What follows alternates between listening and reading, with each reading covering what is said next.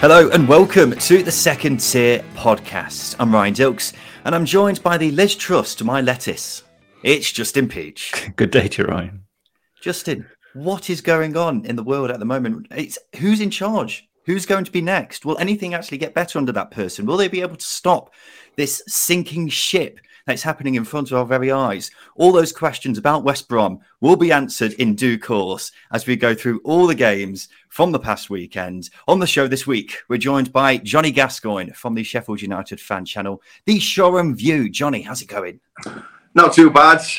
Obviously, I wanted 3 points yesterday, didn't get them, but I'm as good as can be. After being 2-0 down, nobody ever sniffs at 2-all, do they? No, absolutely not. And you're probably going to be in a better mood than our other guest, who is YouTuber and Preston fan, Ben HD. Ben, are you well? Yeah, I wish I could say I was joining you guys in better circumstances, but yesterday was a dark day that I feel like this will just be a bit of a therapy session for that, really.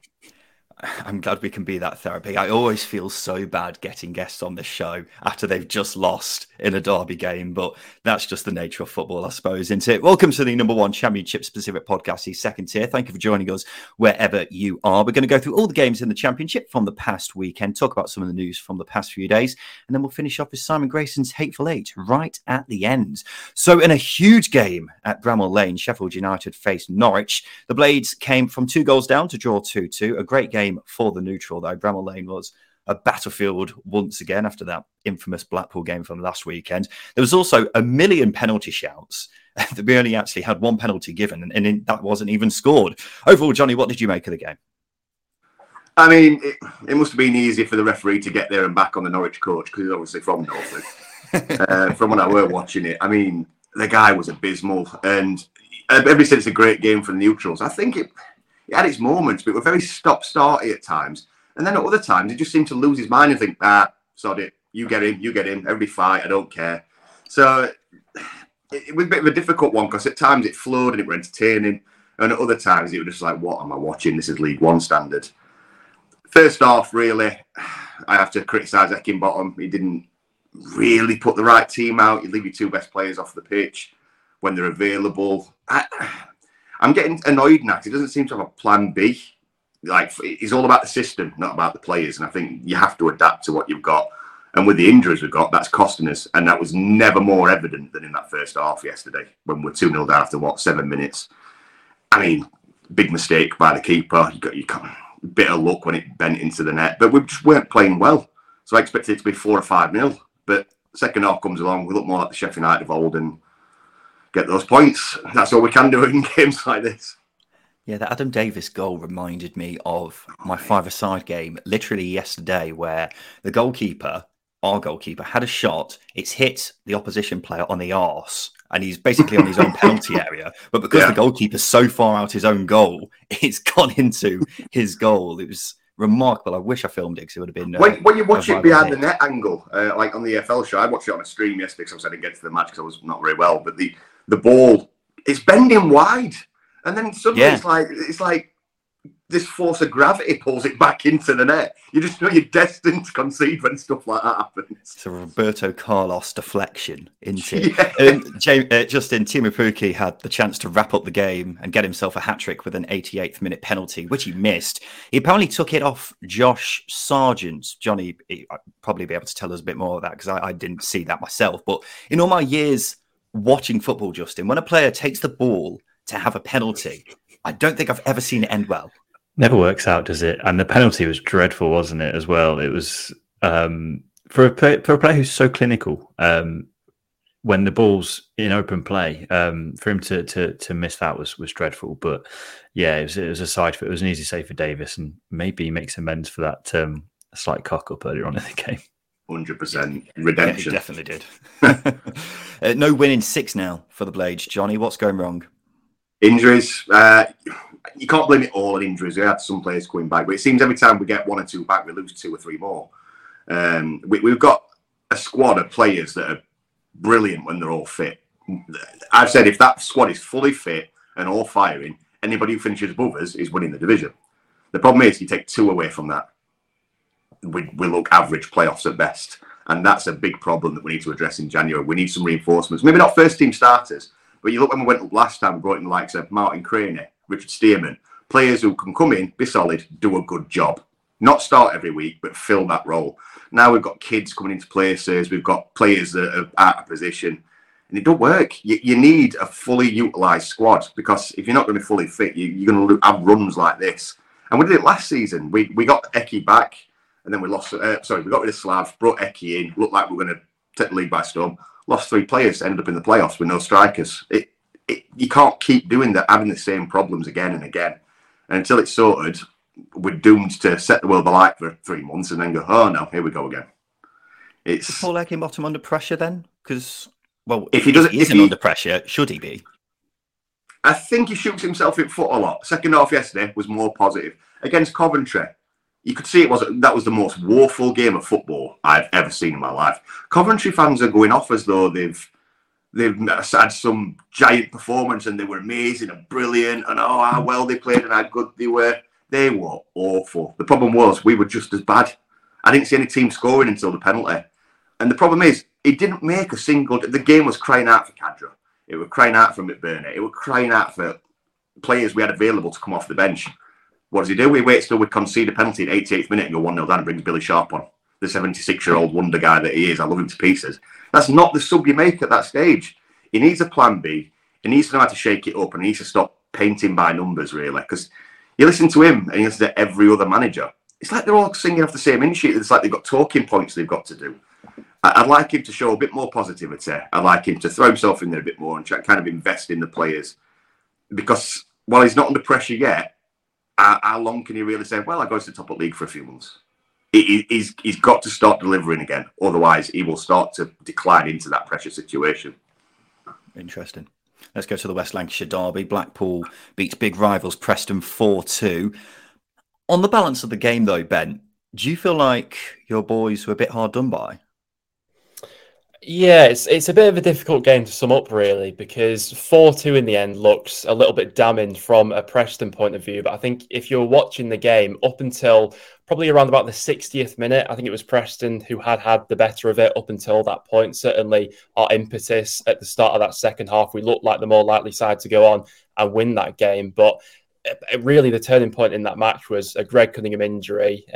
He came off, replaced by Bambo Diaby. And from that point onwards, we just lost all our sort of cohesion within our side. Now, something that Ryan Lowe has been criticised on, I suppose, so far this season is his in-game management and at times how he sort of tweaked things and they've not actually gone ahead and worked. I accept the fact that he was probably limited with what he could have done in that situation, given we've got, Andy Hughes out at the moment, Patrick Bauer as well. So Bambo Diaby was the only centre-half to come on, but in doing that, we sort of shifted Liam Lindsay as that central man over to the left, brought Bambo Diaby on, and from that point, we just lost, like I said, all our sort of cohesion from that point onwards, really. And while we were looking the more threatening side, I'd suggest, for that first 60 minutes, ultimately, it's another match and another 90 minutes where we failed to score a goal from open play. And I think that when we're discussing Preston this season, that is the sort of damning thing for us so far. I worked out after the match, but so far this season, we've averaged a goal from open play every 255 minutes in the league, which is absolutely bonkers. And I mean, that's where we're at the moment. So yeah, we're sort of relying on penalties and own goals and free kicks going in. That is pretty mad, isn't it, when you say ridiculous. It like that? Justin, Blackpool had a lot of injuries heading into this, didn't they? Which, to be fair to them, makes this result all the more impressive, doesn't it? Yeah, I saw a lot of Blackpool fans on socials beforehand dreading the game. So for them to come away as 4-2 winners is quite remarkable. But as you say, the course of the game was very much in Preston's favour. I think Blackpool scored at the right time. I think Patino scored his goal against a run of play. Changes the dynamic of the game. Preston have got to get back into it. And one thing you can argue about them is, okay, they create a lot of chances, but they don't take them very often. And obviously, the open play stat that Ben mentioned as well is all the more remarkable. It will give the Blackpool players a lot of confidence. And I think in previous games with Blackpool, they've done really well going forwards. They've created a lot of chances. This wasn't one of those games, but where they failed in recent weeks, not taking those chances, go back to that Norwich game. They took them here and they'll take that. Apart from the Hamilton goal at the end, that was a bit of a, XG defile, wasn't it? So you can't really count on that. So maybe a 3-2 win's probably a fair result. Ben, I've seen a lot of anger directed towards Ryan Lowe recently. Where do you stand with him as a manager? I think it's a difficult one, really, because we live in a world where, if you criticise a manager, suddenly you want that manager out, or if you don't criticise that manager, you're all for that manager. Where I sort of sit in the middle at the moment. I think that a lot of the problems that we've run into so far this season have been a result of us not having the quality and probably having adequately backed Ryan Lowe in the summer. It still baffles me that we didn't sign another number 9 and we didn't sign a right wing back, given those were 2 priority positions for us to strengthen in the summer. I know we signed Troy Parrott in the end on loan, but to be honest, I see him as a little bit more of a number 10, to be honest with you. So I think the problem that Lowe has run into recently has been we've become a little bit predictable with how we set up, and he's not really shown much tactical nous to go ahead and deviate from that. I think that Ben Whiteman, for me, is our most important player. And as soon as the opposition suss that out and sort of man-mark him out of a match, we really struggle to progress the ball up the pitch from that point onwards. And I think that until Lowe comes up with a solution to that problem, we are going to run into these same problems where we're struggling to score goals from open play and we're not getting those goals from our midfielders, which has obviously been such a frustration this season for us. Yeah, Preston are 11th, which is quite good, really, isn't it? But considering the amount of upset Preston fans I've seen on Twitter, maybe it's just not actually telling the whole story about how fans actually feel about him. I struggle to see why fans are so upset about him, Ben. Yeah, I think it's a few things. I think one, we have played more matches than the vast majority of teams around us at the moment, and it is such a tight division that as soon as those teams play a little bit more, they'll catch up to us. And the other thing which I thought was interesting was we're actually only 1 point better off at this stage of the season than we were last season under Frankie McAvoy. And I think that at that point we were 17th in the league, but I suppose that just shows the quality of the championship this season has taken a little bit of a knock, really. But I don't necessarily think it's a case of being frustrated in terms of where we are in the league. It's more a case of we just want to see some goals, if I'm being honest. When you're subject to as many sort of goalless draws and dull affairs as we have been this season, it drains the life out of you, because we as Preston fans know we're a mid-table team. We have the budget of that sort of side, and we're happy to sort of be that team that's, maybe challenging for that final spot in the playoffs. But what we want to do is we want to do that in an entertaining fashion. And as of late, that's just not been the case for us. And I think that's where the frustration comes, really. Johnny and Ben, thank you for now. We'll come back to you both later to play Simon Grayson's Hateful Eight. In the meantime, Justin and I are going to start heading around the grounds, and we'll begin with Ewood Park, where Blackburn remain joint top of the league after beating Birmingham 2-1. Joining us now is Blackburn fan Ryan Hildred. Ryan, thank God you've got Thomas Kaminski. Yeah, what can we say about Thomas Kaminski? He's when we signed him, Rovers have been blessed with good goalkeepers in previous years. Brad Friedel and Tim Flowers are obviously the 2 legends, and goalkeeper was a problem position for us for a while, actually, particularly at championship level. But when we signed Kaminski, you could see that he was the real deal, and he is just getting better and better and better as the years go on.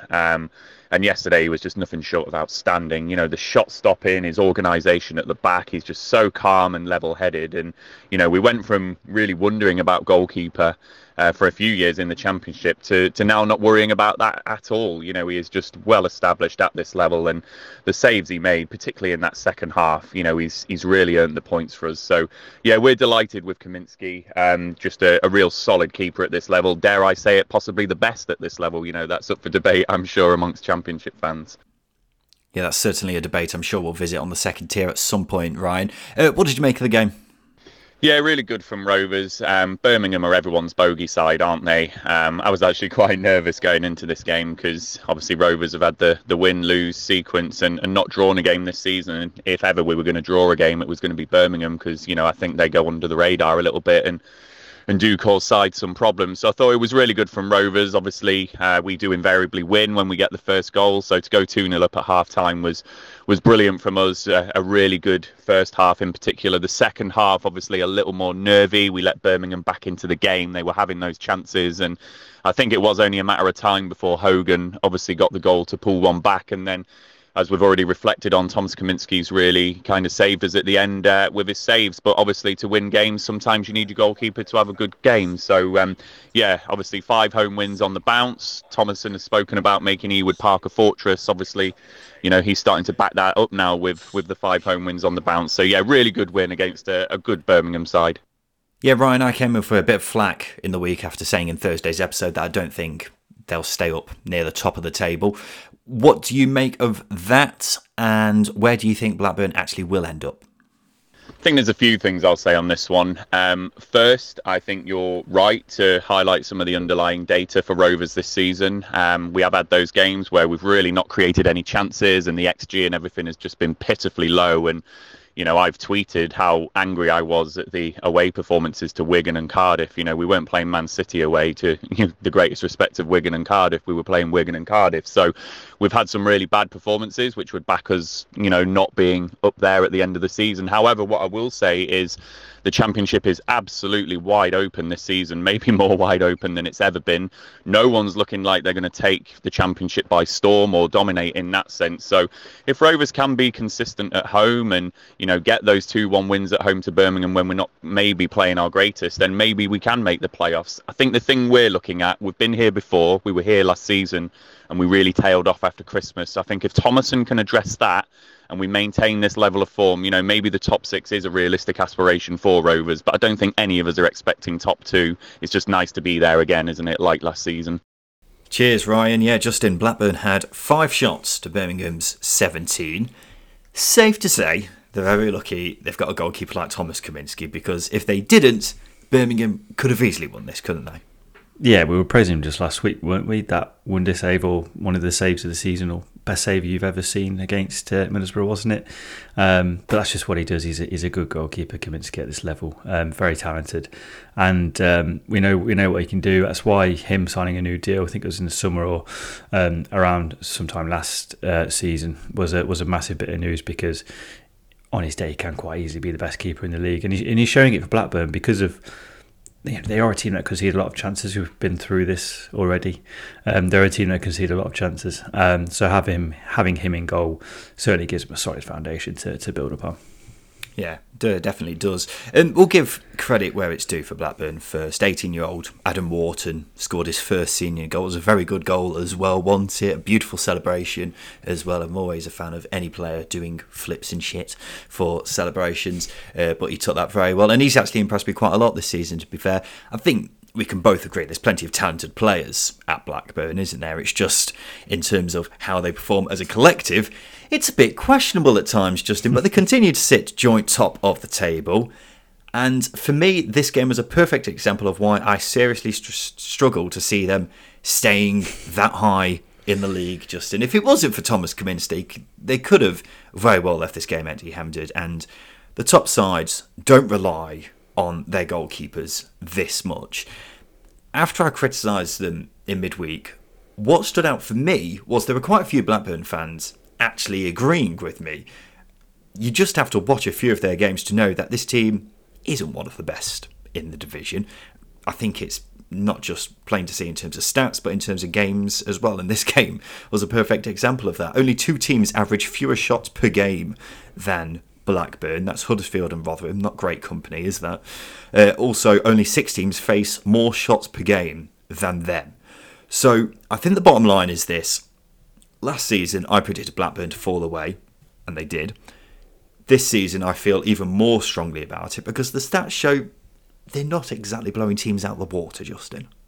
They're not. But you do have to recognise they're getting good results. I think I'll add some balance, because I do completely agree with you. I do think they will drop off at some point, because the numbers, they'll catch up with you. And I know a lot of fans have told us over the last couple of days that XG is bollocks and all that, but the stats paint a very vivid picture of how a season can pan out. And it's very rare that teams manage to outrun their statistic throughout the year. I think it's just Huddersfield when they were promoted, Reading when they got to the playoff final, played Huddersfield coincidentally, and Derby under Frank Lampard. They're the teams that stick out for me who have managed to outrun their data in recent years. It's very rare that they do. But even then, Justin, if Blackburn were to outrun their XG, that would be the greatest example of it happening so far, I think. Yeah, absolutely. To the teams you just mentioned. Yeah, no, absolutely. I agree with that. But what we've got to recognise is they're getting results without playing anywhere near a potential that they could be playing at. So for as long as they're getting good results, they're integrating players from their academy into the first team, doing it as well. It's a relatively new setup, new squad, new manager. they're sitting where they are, I think is quite impressive. But I think a lot of Blackburn fans do have to recognise that playing the way they are, conceding the chances they are, isn't going to be sustainable throughout the season. It's very obvious. It's plainly obvious. It happened last season. It's happened to a lot of teams. Reading the season before last, actually, or another example. So, yeah, if Thomason can change things slightly and get them playing more balanced with more controlling games, creating more chances and reducing opposition to less chances, then there's no reason why they can't sustain a playoff place or a promotion push. But it's just very early days. But results are good. Just performances can be better. Simple. I'd agree with that. Is there anything Birmingham can take away from this game? They're the better side. I think most people can agree with that. It's just one of them, wasn't it, where they come up against a very good goalkeeper. Yeah, I think I'll give a lot of credit to John Eustace. They created a lot of chances for the possession they had. Not many times we can say that about teams who have a limited amount of quality in their team and squad. So from a Birmingham City perspective, for them to be able to turn that possession into chances was a real positive. The only frustration is they didn't pick up any points from the game, and if it wasn't for Kaminsky, they perhaps would have. So I'd be very encouraged by the away performance. The result wasn't one they would have wanted, but the fact that they've managed to almost turn over a team that are competing at the top end of the table, I think goes a long way. And yeah, it's a really good start from John Eustace. I've been really impressed with Birmingham, especially in the last sort of 5 or 6 weeks. I just think with a little bit of investment, a little bit of money into the squad, they could be a really good side. Yeah, but that's not going to happen, is it, until the takeover happens. But God knows what's happening with that now. Let's go to the South Wales derby, Justin. Swansea beat big rivals Cardiff 2-0. Was always going to be a tough day at the office for Cardiff after Callum Robinson got sent off after 7 minutes for throwing the ball into the face of Ben Kambango, which was it was so daft, wasn't it, from a player who we expect better from. Yeah, I personally I'd have given a yellow card, but I understand why the ref's given a red card. I'm the same, Justin. I'm the same. I think it was a bit harsh to give a red, but if you're giving the referee a decision to make that early in a game, it's just stupid, and it's meant his team are always going to be up against it.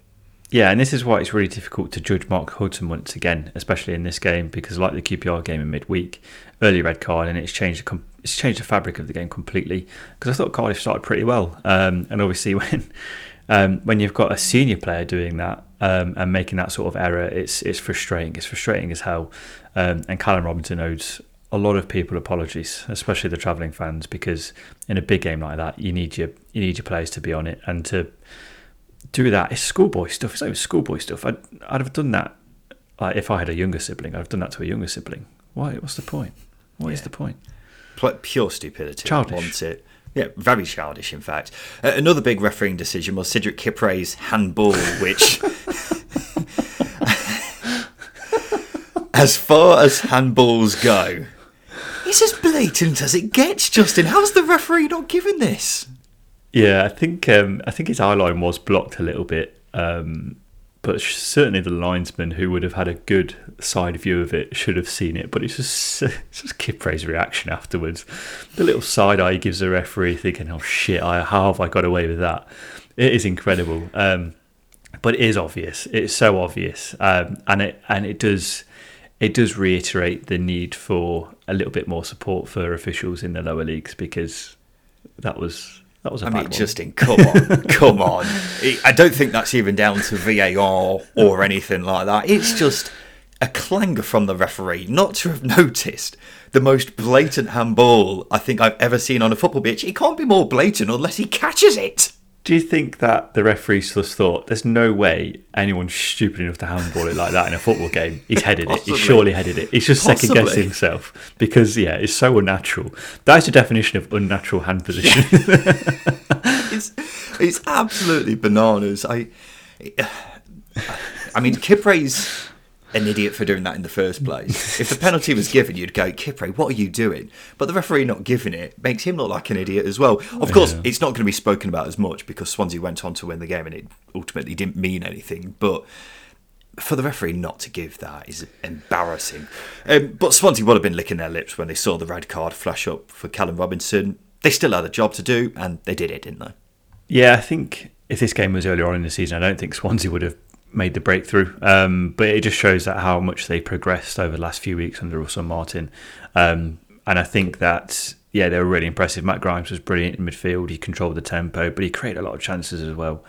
Michael Obafemi's movement, especially in the first half, was great. I think just before the goal, he made a really good run into a bit of space, which meant the ball was cleared into Luke Kundle, whose groin assist strain was probably one of the best passes I've seen this season. And then Ollie Cooper's finish was fantastic. It was a really good professional display, I thought, from Swansea. They were the maturer team, I think I'd say. And at no point did Cardiff look like getting back into the game. Of course, they were up against it, being down to 10 men for the vast majority of it. But Swansea could have very easily, got complacent, but they didn't. And that's the main thing for them, isn't it? It is a shame for Cardiff supporters, isn't it, that the excitement of a big derby game was almost instantly flushed away because of that sending off. But this result sees them sat 20th now, Justin, just 2 points off the bottom three. How serious is the threat of relegation for Cardiff City, Justin?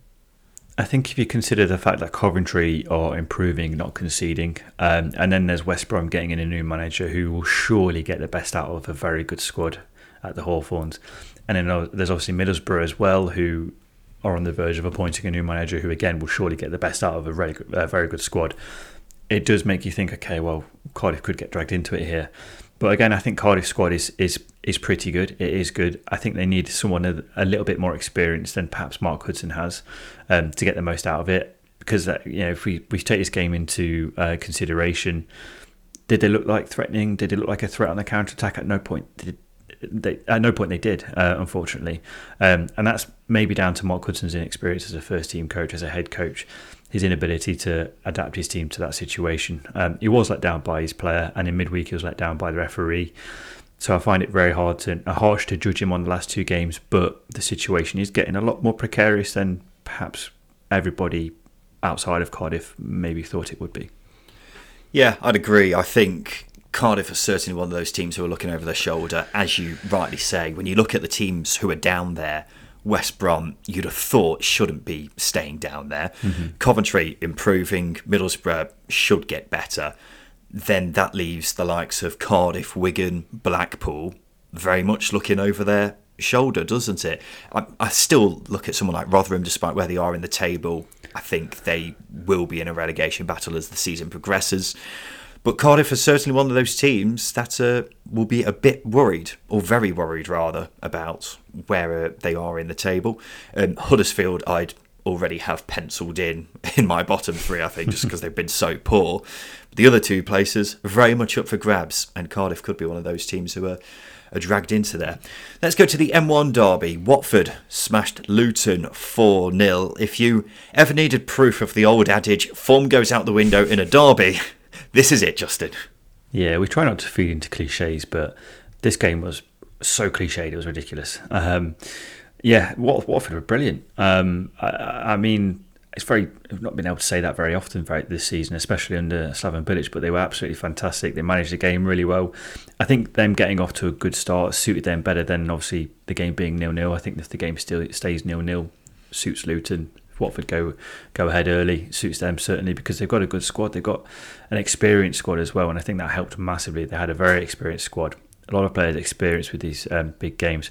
But I also thought tactically they were brilliant. They stretched the game, they made the game as wide as possible, which I don't think suited Luton, because it meant that wide players were isolated, or they were isolating the fullbacks and getting crosses into the box. First goal came from it, for example. It was a really good display. Not a lot of overloads by the wing backs, especially Kamara. Really, really good performance from Watford. It's one that's completely surprised me and taken me aback a little bit, because we know they've got this in their bag. They just need to do it consistently. I think it was a strange game, because I think 4-0 flattered Watford. I thought they were good value for the win, don't get me wrong, and I thought they were very good, but I didn't think Luton were bad by any means, and I think a 4-goal deficit feels a bit harsh for them. The goals mainly came from, some of the goals came from just Luton being very poor defensively, which is not something we usually associate with them, but I'm thinking of the Horvath one where he's passed it straight to João Pedro, not the person you want to pass the ball straight to. And then the marking for the first two goals, I feel like that could have been better, and also letting Watford be able to cross the ball from the byline as close to the goal as well. I think you'd expect better from this Luton side defensively.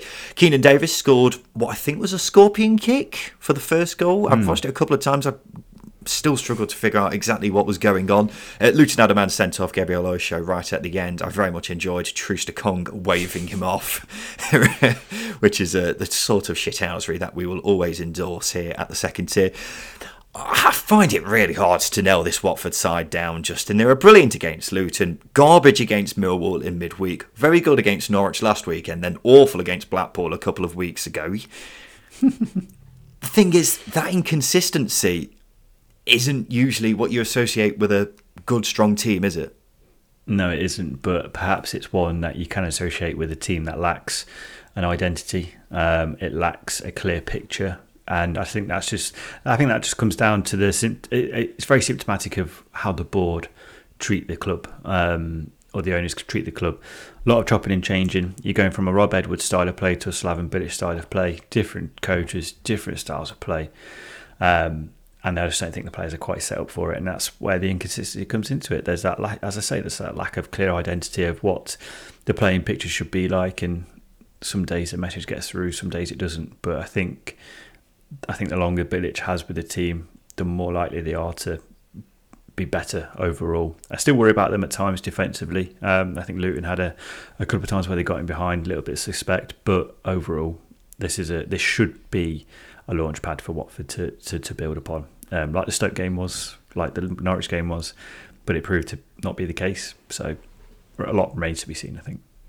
I suppose the saving grace for Luton is that they always take at least one tanking a season, don't they? But tend to bounce back immediately afterwards.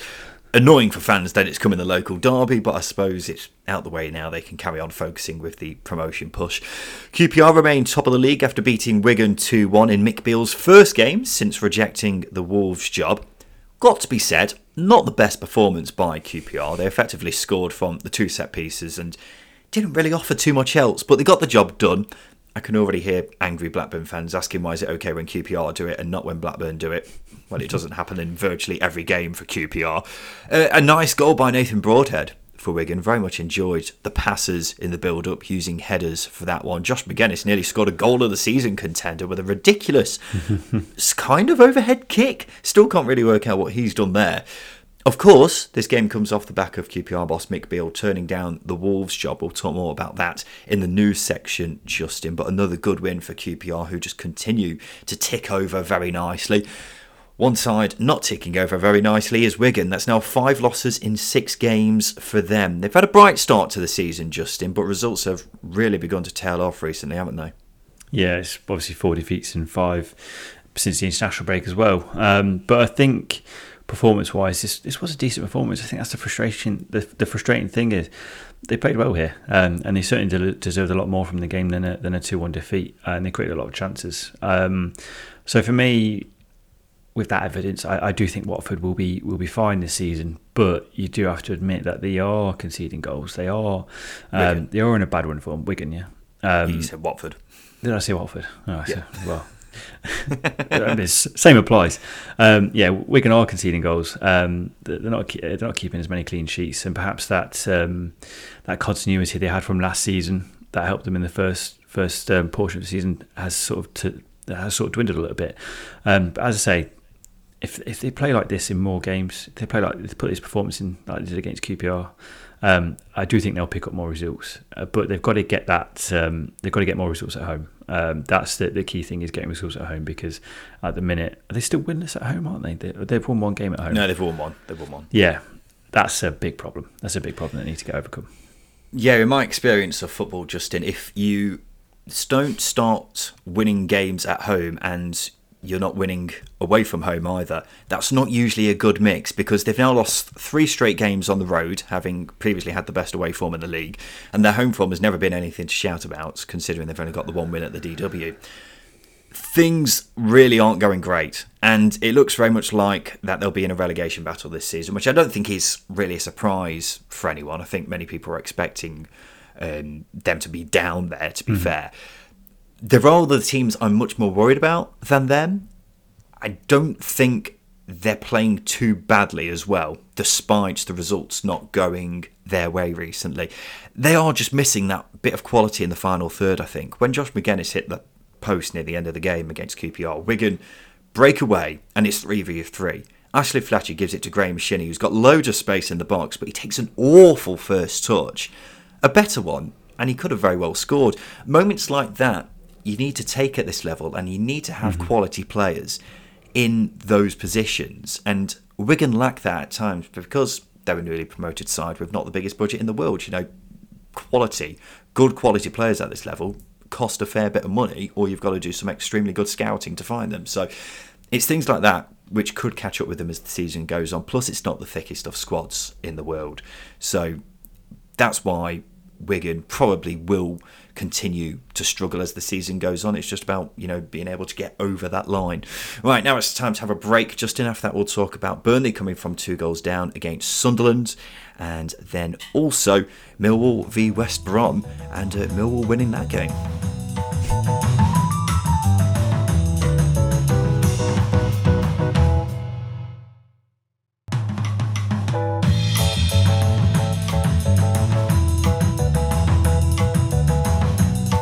Welcome back to the Second Tier podcast. Burnley came from 2 goals down to beat Sunderland 4-2.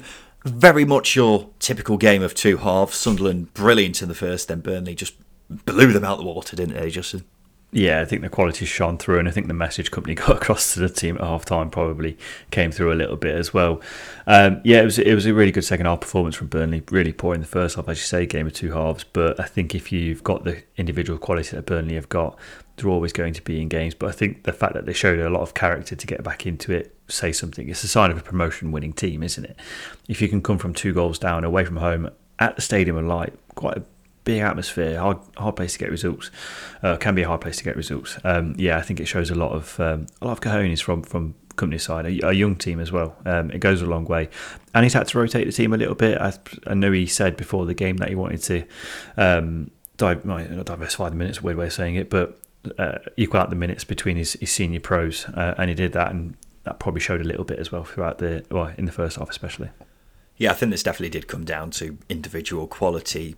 Some of the players that came on, we're still getting to know in the Championship, but they surely showed what they're capable of. Manuel Benson came off the bench, got a goal and an assist. He was great. And Zarori scored an absolute beauty. He's looking like a really exciting young player. And considering Burnley have this pretty bad record of dropping leads, then it was interesting to see them go 2 goals down and then come back themselves. So maybe that's something they should consider doing more often, not starting very well and then coming back later on, because then they can't throw away leads, can they, Justin? But this was also Burnley's first league win at Sunderland in 50 years, so a big result for the Clarets, who are just 1 point off the top of the Championship. For me, Justin, I'm interested to see if you agree. Burnley are the most likely team to win the league right now. That's been massively helped by Norwich and Sheffield United both having mini implosions in recent weeks. That's meant it's really opened up the league, that is, after starting to look like it might be those two running away with it. Blackburn and QPR are the 2 sides ahead of Burnley, but I think it would be safe to say those two would both be satisfied with just a top 6 finish, and I think it would be difficult for either to maintain a top 2 push. The main thing for me about Burnley is the consistency that they've shown. 1 loss all season, and getting results even in the games where they don't play especially well is really important. It helps when they've got quality in abundance. You know, Josh Brownhill's been excellent in midfield this season. Zarori, Teller, Benson have all been really exciting to watch in attack. Martson and Roberts are 2 of the best fullbacks in the division. Taylor Harwood-Bellis, someone we probably haven't mentioned enough on this show, Justin, because he's been great at the back for them. But the only concerns I would have is possibly up front. Having said that, they have got Jay Rodriguez, who's 1 goal off being joint top scorer, and his record at this level is very good in itself. And then the other worry would be losing points from winning positions. But the fact is, Burnley are just continuously picking up points while others are faltering, and I'd say would surely be the best bet to win the league as things stand. Yes, my experience of covering the Championship tells me that it's not that cut and dry. If you think to Bournemouth last season, they were incredibly consistent. Oh, Justin, I'm very aware that things can change very quickly as the season goes on. But right now, it's got to be Burnley, hasn't it? Yeah, absolutely. If you're making a decision right now, and the season must finish right now, or the next couple of games, you would say Burnley are absolute favourites to go up. But if you look at Sheffield United's squad, there's a lot of quality, and there's a fully fit squad, then it's very difficult to see them not finishing in the top two. And it's the same with Norwich. Perhaps if they've got someone who's less tactically limited than Dean Smith in charge, might help them as well. That's not a dig, but it's the truth. With Vincent Kompany, he's got a young team, he's a young manager, and I think they will go through the motions a little bit. If they do achieve a top 6 finish, I think that's a massive, massive achievement considering the turnover in players in the summer. So I'm not going to say much. I don't think it's. I don't think they're a team that may last the course of the season, is what I'm trying to say. I think they will have a couple of periods where they will drop off. But right now, yes, you've got to argue that they are going to be up there. But as I say, we've got a very busy period coming up, and it's a big January for a lot of teams who could strengthen. Burnley might not. Burnley might leave it, and then that's that. Are you putting any more eggs in the Burnley are going up basket? How many have I got in there now? Have we kept? I think it was 2 last time we checked. I'll keep 2 in there. I don't want to throw another one in. Ask me again just before the World Cup. I might have a third one in. Depends if they stay unbeaten, or depends if they start creating more chances. Is another thing as well. That's a problem for Burnley. I don't think you're going to have enough eggs in this basket, just in the way things are going, because surely you've got to be putting more than 2 at this rate. But well, I'll come back to you soon. A bit of mixed emotions here for Sunderland fans, I think. I imagine not many of them were expecting to get much from this game, but when you turn it up, it obviously feels like a bad result when you suddenly lose, don't it? The main gripe for me is, surprise, surprise, the lack of a striker. Sunderland have now won 1 in 7, and that's all been without a striker, and the decision not to sign another one has really cost them, hasn't it? To be fair to him, Jack Clarke's done well, or as well as he could, considering he has no previous experience as a frontman. But results have clearly dropped with no recognised striker, and it quite simply didn't have to be this way, Justin. Sunderland were great in the opening 10 games, and were looking like they could have a decent crack at the top 6. That's still a possibility because of the compact nature of the Championship table this season, but all the early season momentum from Sunderland has seeped away now. As I say, I still think they can make a decent go of a playoff push, but you're going to have to wait until Ross Stewart and Ellis Sims come back, but not having that extra striker has probably cost them at least 4 or 5 points, which could be huge in the grand scheme of things. Yeah, you're spot on. That early season momentum was quite important, but as well as that, having a forward is massive. And for all the praise we've given the board for the continuity, the change in attitude to recruitment, it's been really important. But that decision not to bring in an additional forward or a versatile forward is really harming their season right now. I don't think it's all down to Mowbray. Some of their attacking play in the first half was really, really good, but it is just lacking that focal point. And unfortunately, they're going to struggle to convert chances because they don't have a recognised forward. But not only that, you've got 4. In this game against Burnley, you've got 4 talented attackers. They've got no focal point. They've got no one to play off. And that's an issue. Have you got players to run the channels? No, a lot of players there want the ball to feet. So yeah, you lose that variety in how you play as well. So yeah, it's a frustrating one, and one that could be avoided had they just tried to bring in another player. Who could that have been? No idea. But yeah, it's frustrating. Millwall v West Brom, this contrast was already interesting heading into it because Gary Rowett was being heavily linked with the West Brom job just a week or 2 ago. He was the one who had the last laugh as well as the Lions ran out 2-1 winners. Tyler Burry scoring the winning goal in the 90th minute. And it was a well-deserved winner as well, wasn't it? Because West Brom were awful. Some of the players they have, and they play like that. It's getting a bit embarrassing now just how disjointed a team this is. They're now second bottom, 3 points from safety. The new manager has got a big job on his hands when they come in. More on that in the news. Worth mentioning as well that Jed Wallace got booed to death here. It was absolutely relentless all game. But 4 straight wins now for Millwall, who have climbed into the playoffs off the back of this good form. Here's a question for you, Justin. Gary Rowett celebrated 3 years at Millwall this week, which I suppose is a bit of an achievement considering how much managers get sacked in the Championship. But in that 3 years, do you think he's been a success at the Den? Yeah, I do.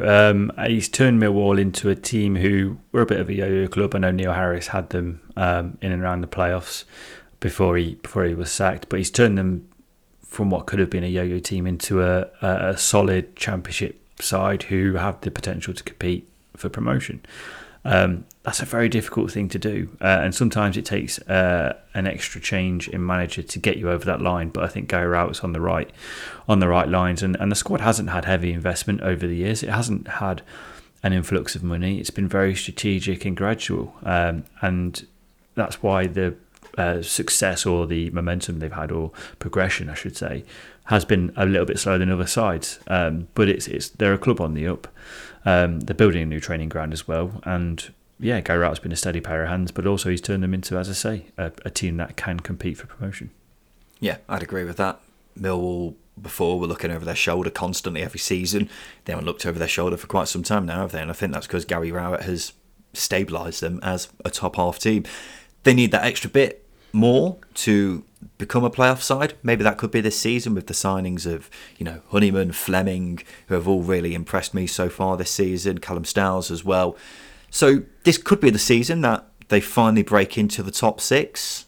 I know Millwall fans quite often moan about Rowett and the style of play, but in terms of results and where the club is, they have somewhat improved in the time that he's been there, but it's more about just having the consistency into it of, maintaining that top half status. Let's go to a Yorkshire derby between Rotherham and Hull. It finished 4-2 to the visitors. Hull were excellent here, absolutely marvellous, which is quite surprising, really, considering this is a Hull side who have, on more than one occasion, been pretty woeful this season. And it's a bit more of the Hull that we're expecting to see, wasn't it? Ryan Longman led the line well, despite not being a striker. Jean-Michel Seri was great in midfield. Star of the show for me was Jacob Greaves at left-back. Not usually a left-back by trade, but has been asked to do it recently and has done a good job.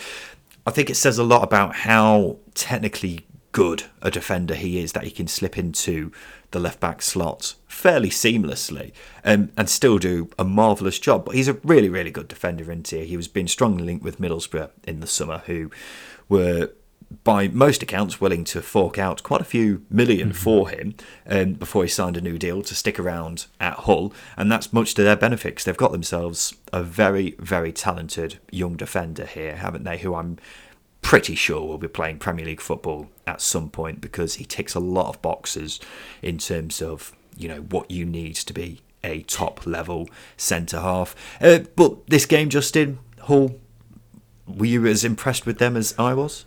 Yeah, I think the most impressive thing was this. I think before the game, this was a matchup where I'd have thought Rotherham would probably outrun them, because Hull have been a disjointed team with absolutely no cohesion. So they had to match Rotherham's work rate, and they did.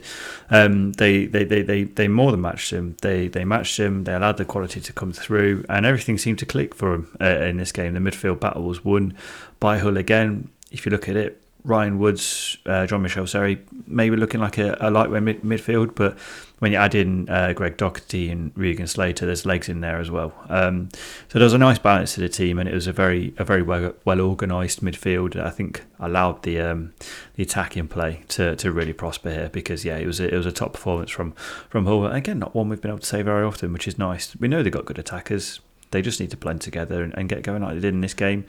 They were brilliant. And defend a lot better. Reading ended a run of 3 straight losses by beating Bristol City 2-0. The second goal saw Shane Long setting up Andy Carroll. 2010 called. They want their strike force back. Reading deserved the win here, though, didn't they? Definitely. Bristol City didn't have a single shot on target and were generally very uninspiring. Yeah, if I was to throw a criticism at Reading, is they didn't have the game sorted earlier on. They created a good amount of chances. They should have been 2 or 3-0 up much earlier on in the game. It was a very poor Leeds win. They kept the opposition at arm's length. What does that even mean? At arm's length. Bristol City were poor, but I think they were made to look poor because Reading were very organised. And as you say, for Bristol City, it's that inconsistency that you very well predicted. I certainly did. Coventry have now won 3 games in a row after beating Stoke 2-0. I mean, where has this come from? Justin? Coventry were looking really, really poor earlier in the season, weren't they? But now they've managed to get some fitness together. They're starting to look like the Coventry that I think many people were expecting this season. Gustavo Hamer was the star of the show here, wasn't he? A brilliant goal and a brilliant assist, for that matter. On his day, a top quality midfielder, isn't he? I mean, how long we've been praising Gus Hamer, the Hamer Badger, for? He's a good player. He's a good all-round player. You know, discipline lets him down sometimes. Obviously, he's just come back from a 4-game ban, but he didn't look like he'd been missing any games. He was absolutely fantastic. You could have put him in the midfield on his own in this game, and he'd have ran it. He would have been absolutely fine on his own. Didn't need Jamie Allen or was it Ben Sheaf alongside him? Anyway, didn't need anybody else alongside him because he was fantastic. And he's got that quality. Didn't go down either from what was a very obvious foul from Ben Wilmot, or could have been a very obvious foul from Ben Wilmot. And it was a very tidy finish. Top player. And as I say, doesn't need anybody else in midfield. He could play in midfield on his own. It surprises me that more clubs don't look at him. But I suppose it's the discipline, isn't it, that clubs are looking at, thinking, can we really afford to be missing this guy for at least 10 games a season? But yeah, without a doubt, talent-wise, this guy is a Premier League player, isn't he? He's really, really good. Works his socks off as well. And then the final game for the weekend was Middlesbrough 0, Huddersfield 0. This game was awful. Right now it's time for the news.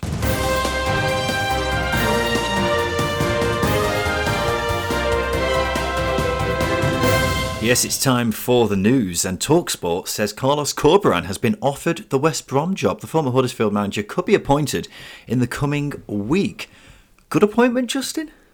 I think it would have been a good appointment 6 games ago, but I think West Brom's position has become a lot more precarious now. I think even West Brom fans have almost seem resigned to relegation.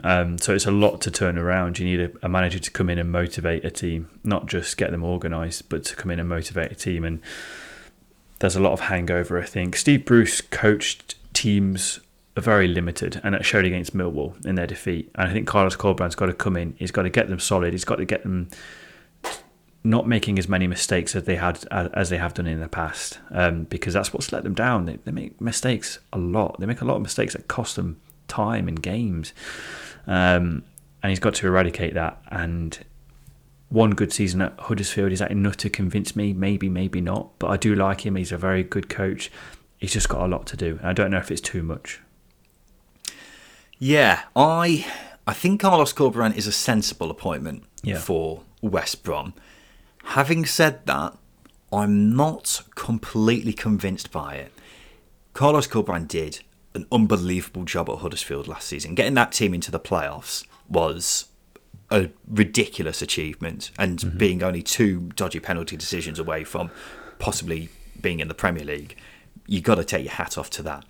Having said that, I get flashbacks to Carlos Corberán in his first season at Huddersfield, where they were dreadful. Now, maybe he's learned from that. Maybe he's learned from the mistakes that he made there, where they were terrible defensively, and were okay attack-wise, but there was a lot of tactical mistakes that Carlos Corberán made there. I don't look at this appointment and think, right, this is 100% going to get West Brom out of the trouble that they're in.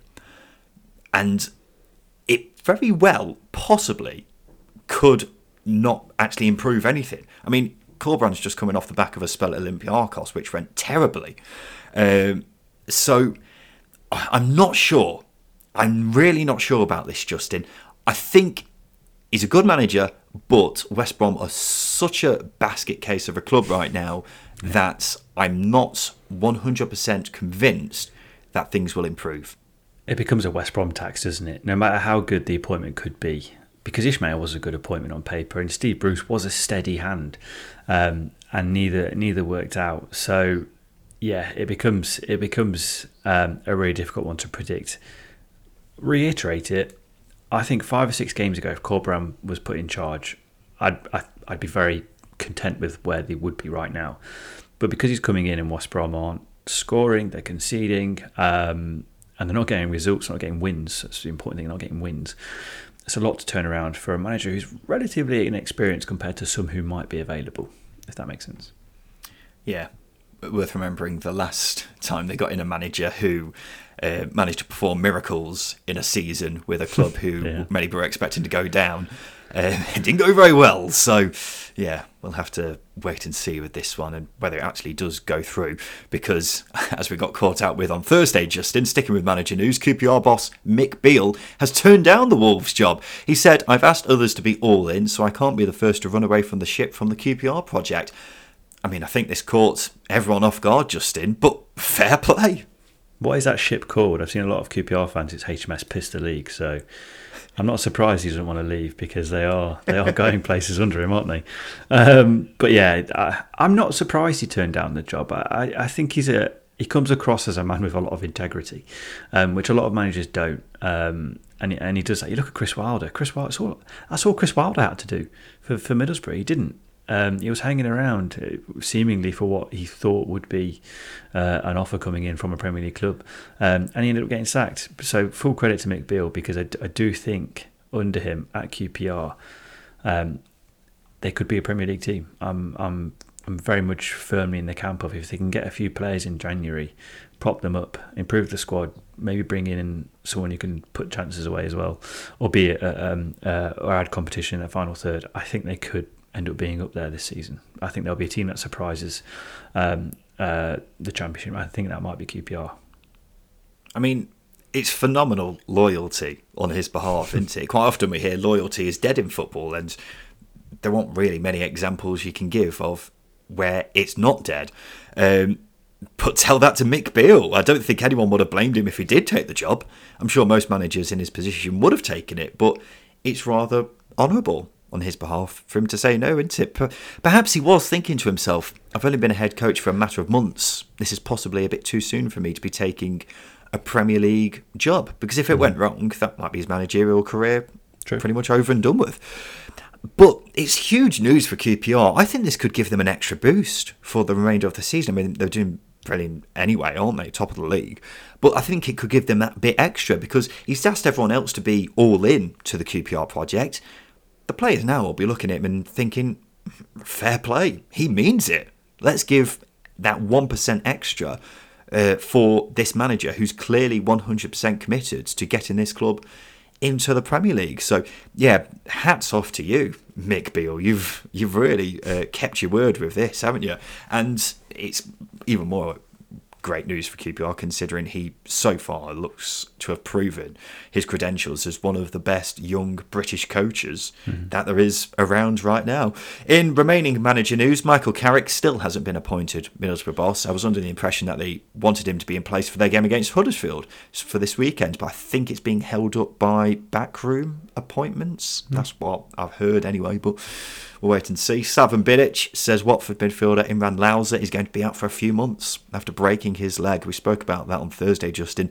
Didn't realise it was going to be that serious, and that becomes a huge problem for them, doesn't it? Sheffield United forward Rhian Brewster has been the subject of racist abuse on social media. The club have called the messages disgusting and have reported them to the police and Instagram.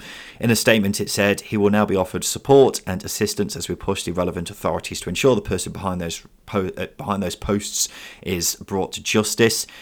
This is the third episode in a row now, just in that we've had a player being racially abused in the news section. And while, of course, it's nothing new, it just shows that this problem isn't going away anytime soon, unfortunately. Blackpool have re-signed midfielder Grant Ward. He had been training with the club following his recovery from an Achilles injury. He has now agreed a deal until January. Cardiff have won their appeal against Jack Simpson's red card against QPR on Wednesday. He was given a straight red after giving away a penalty after just 18 minutes. Ask either of us, and I think we'll both say it wasn't even a penalty, let alone a red card. So the right decision. Doesn't give Cardiff any points, though, unfortunately. And finally, Luton striker and general championship legend Cameron Jerome is going to play international football for Grenada. He will be making his debut at 36 years old, Justin. Yeah, I saw this, and I was saying, my jaw did drop a little bit. I was like, do they know he's 36 years old? He's not in his prime, but I mean, fair play. He's getting a taste of some international football, and long overdue, I say. Cameron Jerome's a very good forward who should have been playing international football a long time ago, albeit should have been playing for England, if you ask me. Well, fair enough. Right, now it's time for the polls. This is the part of the show where we give the listeners 3 questions on Twitter because we want to get their thoughts on everything to do with the Championship. So the first question we asked was this: will Carlos Corberán be a success at West Brom, yes or no? What is success for West Brom? Is it staying up? Then yes, I think he could keep them up. Is it delivering promotion this season? Probably not. So it just depends how you evaluate success. Yeah, I don't know what success is for West Brom at this point. I suppose just getting them back into the promotion race would be enough, wouldn't it? Scoring goals would help. I don't see top 6 being a chance now for them this season, but if he's a long-term appointment, then getting them back into a top 6 race, I suppose, would be success. 54% of people said no, he won't be a success. 46% said he will. What's the biggest derby outside of the Premier League? Blackpool v PNE, Cardiff v Swansea, Luton v Watford, Sheffield United v Sheffield Wednesday. Yeah, I never realised how much Blackpool and Preston fans hate each other. And then the Watford-Luton game is bad to the point where Watford had to board up the Graham Taylor statue. So, I mean, I'd edge towards the South Wales derby, to be honest with you. I'd go Sheffield United, Sheffield Wednesday. It doesn't happen enough, unfortunately, because they seem to be in different leagues all the time. But that's the one that won the poll. 37% of people said the Steel City derby. 32% of people said the South Wales derby. The M1 derby, Luton v Watford, got 23%. 8% said Blackpool v Preston. I feel like that derby's been a bit hard done by there. And finally, is the new Arctic Monkeys album good? Yes or no? No, it's really below average once again. It's just Vic Reeves on vocals, Alex Turner. What is going on? I don't know if he listens to the podcast. If you do listen to the podcast, please just do more albums like Favourite Worst Nightmare or the first one, but I can't remember what it was, but both unbelievable albums, and now he's just what is going on? Yeah. He's I don't know. I mean, it's just elevator music now, annoyingly. And you know what's worse, Ryan, is I've paid a lot of money to go and see them in London in June because they're the big band I've not seen yet, and I feel like I've wasted my money. If you did go to see them live, you'd just be praying that they did 90% their old stuff, wouldn't you? Yes. And yeah, anything up to AM. Just don't do anything after that, please. Just don't, because you'll ruin my night. Alex, you dick. There you go, Alex, the massive fan of the podcast that he is. Right, now time for this. Hi, Simon Grayson here.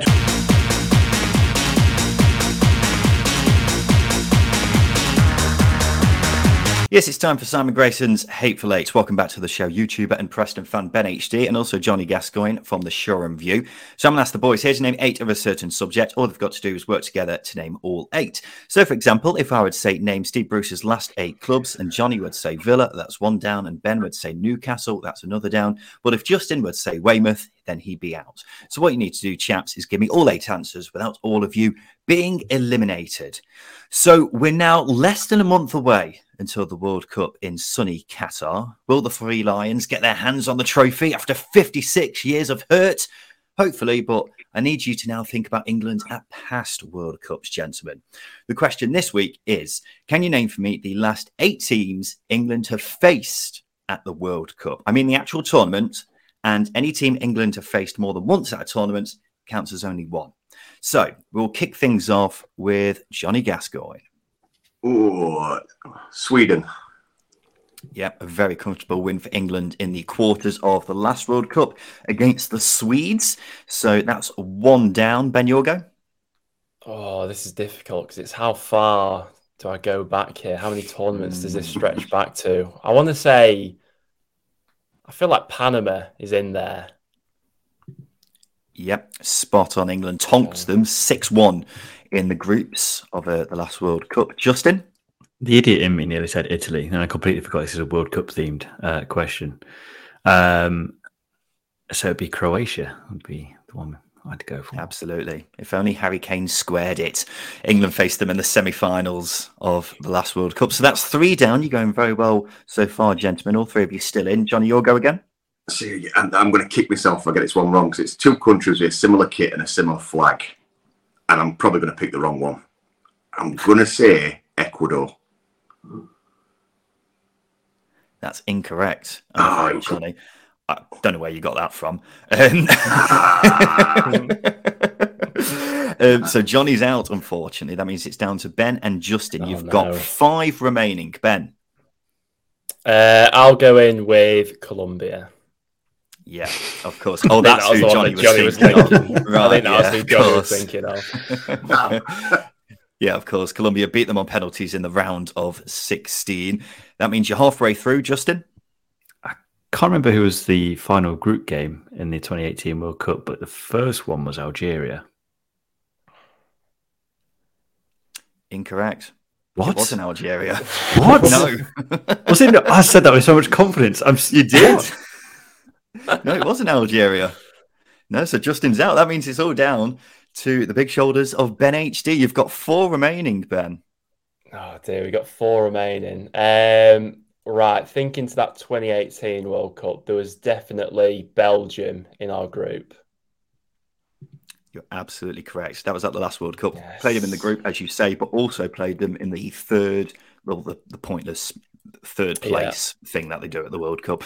So you've got 3 remaining, Ben. You've named the 5 most recent ones. I think the 5 most recent ones. Right, can I be cheeky and ask for, did the remaining ones come at the 2014 World Cup, or are there still some remaining from the 2018 one more game left? from the last World Cup. Oh, damn. Right, well, I can think back to 2014. 2014 was Brazil, and what did we do in Brazil? Oh, it was Hodgson, group stage. Costa Rica. I am amazed that you remember that game because I cannot Joel remember it at Campbell. all. Yeah, Joel 0-0 Campbell in the final on fire. group game of the 2014 World Cups. That's correct. That's the second least most recent one, if that makes sense. You've got 2 remaining, Ben. Oh, this is difficult now. Right, so there's a 2018er and a 2014er. 2014, Uruguay, they were in the group that year. Yeah, that was a depressing day. England lost 2-1 to them in the group stages of the 2014 World Cup, which meant England were essentially out. And that means you've got 1 remaining, Ben. What was the other game from the 2018 World Cup? Oh, no, I'm going to kick myself. It was someone who we must have battered early on. I said Panama before, didn't I? Yep. Oh, I feel like it was some European team. It can't have been another South American team, maybe an African team. I feel like it's on the tip of my tongue. I'm going to have to push you for an answer. I think I'm going to have to tap out. I can't for the life of me think. I'm not sure I know this one. Ecuador. Well, that means you failed at Simon Grayson's Hateful Eight, gentlemen, this week. The team you were looking for, Justin, was very, very close. It wasn't Algeria England played in the group stages. It was Tunisia. Yeah. Harry Kane scored twice against them in the groups. I think it was 2-1 in the end, wasn't it? The first game of the last World Cup. So there we go. It was so close, but you've fallen foul to Simon Grayson's Hateful Eight. He is a very happy man this weekend. But this has been the Second Tier Podcast. Thank you all for listening to the show this week. We'll be back again on Thursday to talk about the 2 midweek games I think we've got in midweek, as well as all the news from the Championship over the past few days. But a quick thank you to our guests on the show this week. Johnny Gascoigne from the Sheffield United channel, The Shoreham View. Thank you for your time today, Johnny. Thank you for having me. It's been a pleasure. Also with us was YouTuber and Preston fan Ben HG. Ben, thank you for your time today. Cheers, guys. All the best. This has been the Second Tier Podcast. We'll be back again on Thursday. I've been Ryan Dilks. I've been Justin Peach. And a big thank you for listening.